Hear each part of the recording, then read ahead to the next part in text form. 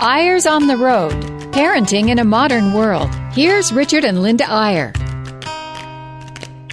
Hi there, we're back again, and it's always good to sit and actually reflect on our week. We have not been on the road as much this week because we have been on the grandchildren. We actually put our grandchildren on the road. The last batch just left from the airport 1 hour ago. And we're a little bit giddy, aren't we, honey? We're feeling so relaxed. We feel like wet noodles now. We're just so relaxed. We're just, after 6 weeks of grandkids coming out the ears, we love them all. We love every single minute of it. We wouldn't change a single thing, but whew, it's kind of restful right now, isn't it, Linda? Oh, man, it sure is. Now, I would have maybe changed a couple of temper tantrums. And I have to say that parenting is different in this modern world than when we were raising our children because I don't know about you, well, I kind of know about you, but for me, I had no tolerance for temper tantrums. If there was a temper tantrum, that child was out of the room, out of the way, and it was just crazy. And I have had a crazy week with one particular little 4-year-old who thinks she has to have what she wants immediately, no matter where we are or what we're doing. So I finally did stop the car as we were on a little journey, took her out of the car, set her on the side of the road, well, on some nice grass, actually, and I said, you know what? We're going to sit right here by you in the car, but you cannot get back in the car until you are going to not cry or scream or yell or anything like that. When you want to be a good girl and get back in the car, then tell me about it. So it took her about 10 minutes sitting there crying for the first 5, and then she calmed down, and then she got in the car, and she was a perfect angel all the way home. So I don't know. Well, the lesson there, parents, is that sometimes you can have a little too much tolerance for some of your kids, and I don't mean that we have to be, we're not in the overbearing sort of parenting with drastic discipline measures, but I'll tell you what, one little phrase that I think parents have to remember, especially with kids of certain ages, is this phrase: the correct response to outrageous behavior is outrage. Oh, no, I don't think I'd go that far. Let me explain. What I'm saying is I don't think that, the goal of never, ever getting angry with a child is probably not a great goal because although I will say most parents get angry with their children too much. And so if you're going to err toward the side of not getting angry. But every once in a while when a child is really behaving outrageously, they need to know, maybe firm is a better word than anger, but they need to know that that is not acceptable and you are not going to tolerate it. And you really taught me that, Linda. I mean, I had a longer fuse than you did when our kids were little. And they still say today, Linda may be a pleasant woman who everyone thinks is nice to everyone, but she has a hard side. Well, I did write a book called I Didn't Plan to Be a Witch, when all the kids were home because I didn't really plan it. But and I kept saying, well, I have genetics. I have a grandpa that had a temper and so on and so on. And I have to say I did learn through the years to temper my temper. But I really do have a short fuse when it comes to outrageous behavior. And I just had 2 or 3 incidents with this little child, and I had to let her know that I was not happy with what she was doing and that it was impossible that she could have what she wanted at the moment. And I think she understands that. She came up smiling and adoring me as I left in the airport today. So I think it's sometimes really good for kids to know exactly where their boundaries are. And even if parents have infinite patience, which this particular mother does, although she has been known to freak out also. and so maybe that is where the kids kind of got a foundation for that, but which is true in all of our cases. I mean, I've always said, You know, when you get angry and you lose control with your kids, all you're teaching them is how to lose control with their kids. So, I mean, losing control is not what we're talking about, but being in control and understanding that there are boundaries is so important. It really is. And, you know, it's an interesting time of year to reflect a little bit on your own parenting style. I mean, I hate to say it, but we're coming to the end of the summer. It didn't used to be so. I kind of still, I'm a throwback, I guess, or a dinosaur, but I liked it when summer vacations were June, July, and August. And now kids are going back to school. 3 of our grandkids we just got off the phone are starting school today, and several of them start Hawaii. next week. So, yeah. So yeah, and actually we have kids in Arizona who are starting on Wednesday, and so I mean it really is just about over. And then we have mothers in our old neighborhood, which is Indian Hills Elementary, and they are going at the end of August. Then there are those that do start after Labor Day, but there are mothers that are just, you know, absolutely chomping at the bit. Please let the days go faster so I can get my kids out of my hair. And then there are other mothers like, oh, I hate to send my kids back to school. I've had so much fun having control over my life and being able to do things with them without a lot of interruption with homework and those kinds of things. So it depends on your parenting style. It is a good time, I think, to look back and think about your parenting style. Well, it's a good time to set goals, too. You know, it really, when you're a family with a lot of children, school-age children, setting yearly goals or making New Year's resolutions on New Year's Day, frankly, doesn't make as much sense as setting goals for the school year, because that's the time, that's the natural break in the rhythm in families with school-age kids. And we like to kind of do an assessment around this time of year. What are we going to do next year that's different? How are we going to solve some of the things that are not going as well as we'd like in our family? It's a wonderful discussion to have with your spouse if you're lucky enough to be a 2-parent family. If you're a single parent, you might want to try it with one of the kids' grandparents. Go out to dinner, spend a whole evening. What are we hoping to do this coming year with our family? Where do we want to improve? What are the goals we have? How are we going to measure how well our family's doing during this coming year?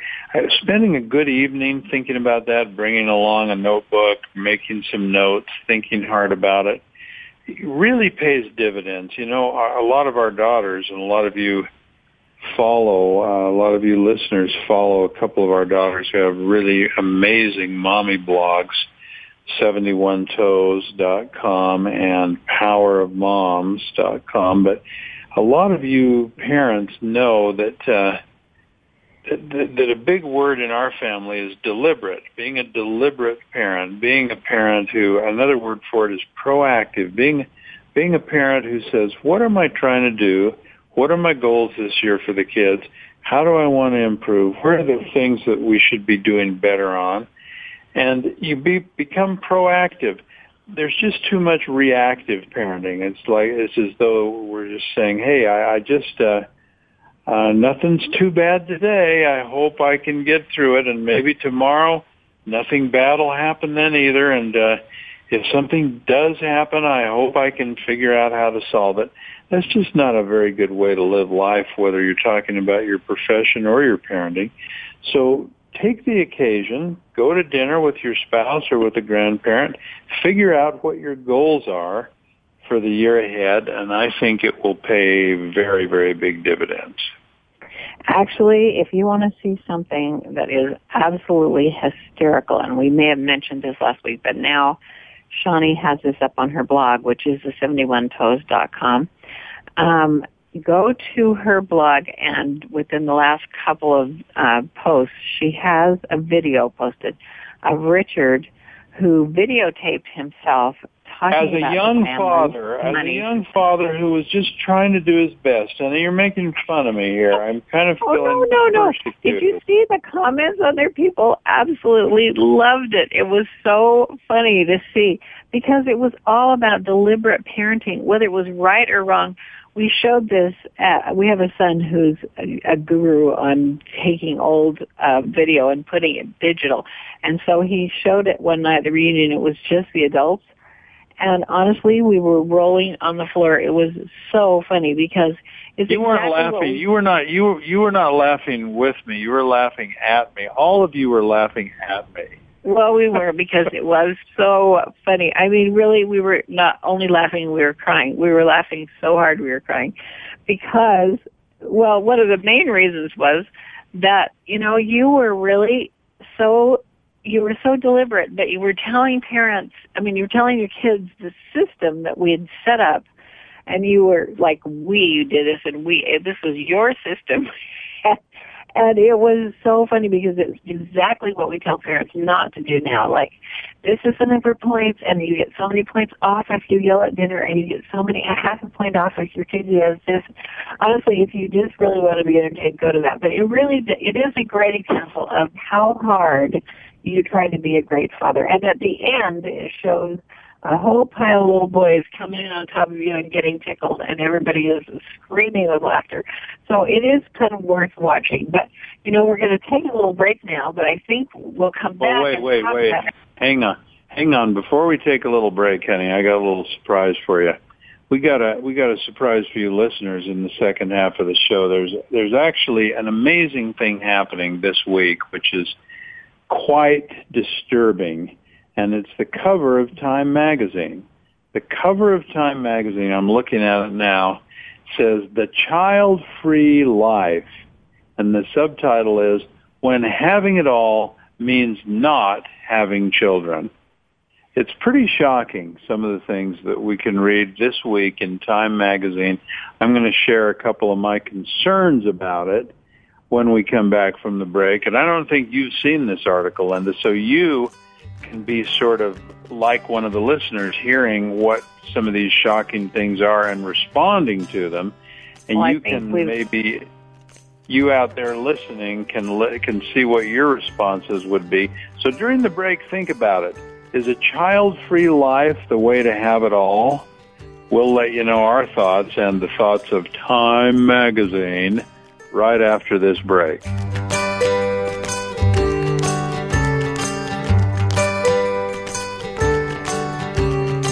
Hey, here we are back again after the break. Richard and Linda Iyer on Iyer's on the Road.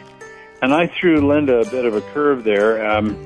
We give these shows a name every week, and the name that Linda had picked out for this show was Controls and Goals. And I'm just repenting and apologizing here, Linda. She wants to get into some techniques for helping you to set family goals. And so we'll get right back to that for a minute. But I just need to vent here for a second about this Time magazine article, "The Child-Free Life, When Having It All Means Not Having Children," the cover story. And the issue is really built around a Pew Research study that shows the falling fertility rate. It's falling quite dramatically. 1 in 5 American women now end their childbearing years maternity-free, having never been pregnant, never had a child, whereas that number was 1 in 10 in the 1970s. So twice as many women are now choosing not to have children as were a few years ago. Now, it's the implication that is most troubling. Let me just give you a little more. Evolutionary psychologists tell us that wanting offspring is hardwired, but for most of us, the decision to have a child is immensely personal. And so you have to ask this question, is being child-free a selfish thing or not? And so the poll had 5 questions that were quite interesting. Number 1, do you think people are selfish for choosing not to have children? 91% said no, they're not selfish. Are women without kids being left out of the conversation about careers and work-life balance? 56% say yes. In other words, women are getting penalized whether they have kids or not because there's a mommy track that women get put on. Having kids bring you happiness. 25% say yes. 37% say unhappiness, and 37% say having kids brings less happiness in the short term, but more fulfillment in the long term. Linda, I take serious issue with that. I think people that have kids are vastly happier than people that don't have kids. Now, you may be out there scrambling around disagreeing with me on a lot of things, but I want to define happiness. Happiness isn't pleasant, trouble-free days. If it was, then surely kids do not bring happiness. Happiness, in my view, for what it's worth, is learning experiences, challenges, moments of despair and moments of joy, the full range of emotions. Without kids, I think there are a lot of emotions that parents never feel. Now, just a couple more, and then your comments, Linda. Is the declining birth rate good for American society? 33% say yes. Bad for American society? 12% say bad. Neither, 55%. Well, again, I'm going to disagree. I think declining birth rate is terrible for American society. We're going to find we don't have a workforce. We're going to find we can't compete in the world if our fertility and birth rate keeps declining. And finally, the last question, should people without kids be given tax breaks and workplace leave to make up for benefits given to parents? And 66%, two-thirds, say yes. You should get a tax break for not having a child. Now, to me, that is absurd. I mean, wow. If anything, the tax breaks and the child exemption tax deduction should be increased because of the benefit that a parent who raises a good child gives to the economy. The raw material of our economy is people, and parents who raise kids save the government and save society an enormous amount of money and put into the society people who make the economy run. So I'm sorry, the majority of people and I are sharply divided on this poll. And not only that, the majority of people who work for Time Magazine and I are diametrically opposed when you define the child-free life as having it all. The child-free life is having nothing. Now, I've said it, Linda. You can go from there. Well, you have to be careful what you say. I always have to watch Richard because he just kind of falls off a cliff sometimes. I mean, some people are child-free not by their own choice. I mean, they would love to have a child more than anything in the world. But that's not what this is about. This is about chosen childlessness. All right, but let me also say that you picked up on those, just because you're angry about this, because you picked up on those statistics, and it said, you know, is the U.S. better off because the birth rate's going down? 33% said yes. Well, 67% said no. We still have a majority of people who are saying no. No. Hear you wrong? No. Sorry. Yes. Is the declining birth rate good for American society? The declining birth rate, a third say yes. 55% say neither. It's not good or bad. And only 12% say the declining birth rate is bad for American society. Well, I want to tell you, I'm in that 12%. Well, we are. It is very bad for American economy. So anyway, I'll try to get over it, but I'm pretty mad right now. Linda, you want to swing back to the positive stuff about setting goals with kids? I don't think we ought to get over it. I think that we should be a voice for saying how sad life is without children.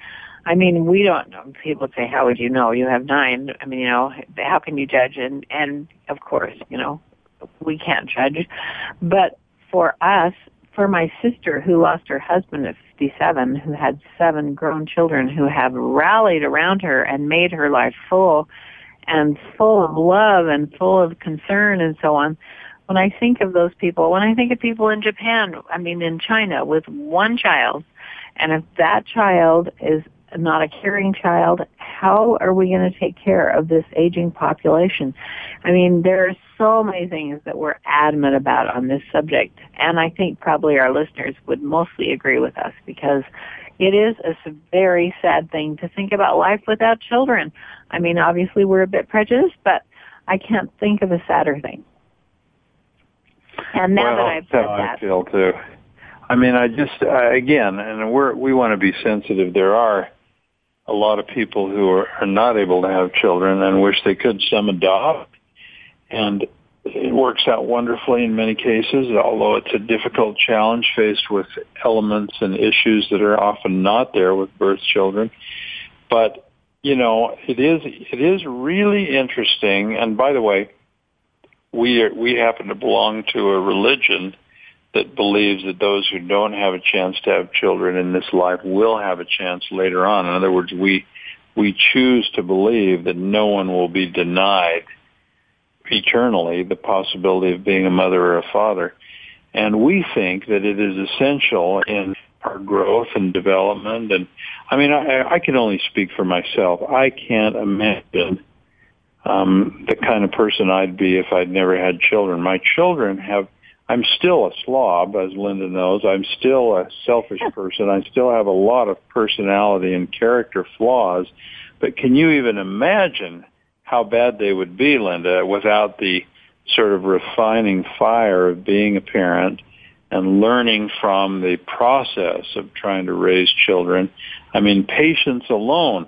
I don't have enough now, but if I hadn't had children, I don't think I'd have any. I mean, there's so many things that I owe my children. When I think of the balance sheet, what have I given my children and what have they given me? I think I'm way ahead of them. I think they've given me far more than I've given them. Well, I always say that motherhood is a refiner's fire, because it truly is. I mean, you feel like you're in the fire most of the time, but you come out a finer person because of what you learn, and I think that's what you're saying. But let's just wrap up the show a little bit with just a little, a couple of suggestions on how to help your children set school year goals. We do love sitting our kids down the first of every school year and having them write. They have them in 3 categories: my academic goals, my extracurricular goals, and my character goals. And then have them just sit and write 4 or 5 items in each thing that they want to accomplish that year. Then you give them ownership of their goals. And when you sit down and say, now this year we want straight A's. We will not, you are a smart child. You just, figure out how to get those straight A's. That's just not the way to do it. You have to have them sit down, figure out what their classes are and how they want to accomplish what they want to do. Sometimes if they say they want to just get a B, you have to swallow hard and say, let's talk about it. And if that's sincerely what they think they can do, and sometimes it is the best they can do, then accept that. But it is so important to turn the ownership of the goals over to the kids. Now, and by the way, that's a different thing than what we were saying earlier in the show, and we want to couple them together as we close out today. Number 1, set some goals yourself as a parent or as parents, and decide what it is you want to do for your kids that year and what you hope to see them accomplish and what you want to do within your family, what things you want to improve and so on. And then once you really feel like you've got a handle as an adult, as a parent, on your goals for the coming school year, that's the time to say, and by the way, one of the motivations for kids is to explain to them that goal setting, especially yearly goal setting, is a very beneficial and a very adult thing to do. And you want to be able to say, I've set some goals for our family this year. I want to share them with you. And I'd like, if you think you're ready for it, young 8-year-old or whatever, I'd like to see if you maybe want to set some goals for your school year. There's nothing like showing them what you've done to get them excited about it. And then, as Linda says, help them to have 3 or 4 categories. Don't try to do this all in one night. Maybe do it in a family home evening, and a week later, look at it again. How are you coming on your goals? What do you think is important this year? And once they have, you got to be patient, because like you said, Linda, if you set the goal for them, it's not their goal, it's your goal. But if you're patient enough and you work with them and they set a goal, that's money in the bank. So may we all have a terrific school year ahead, and may we learn to set goals and be proactive as parents. We hope to see you again soon, talk again soon, and good luck.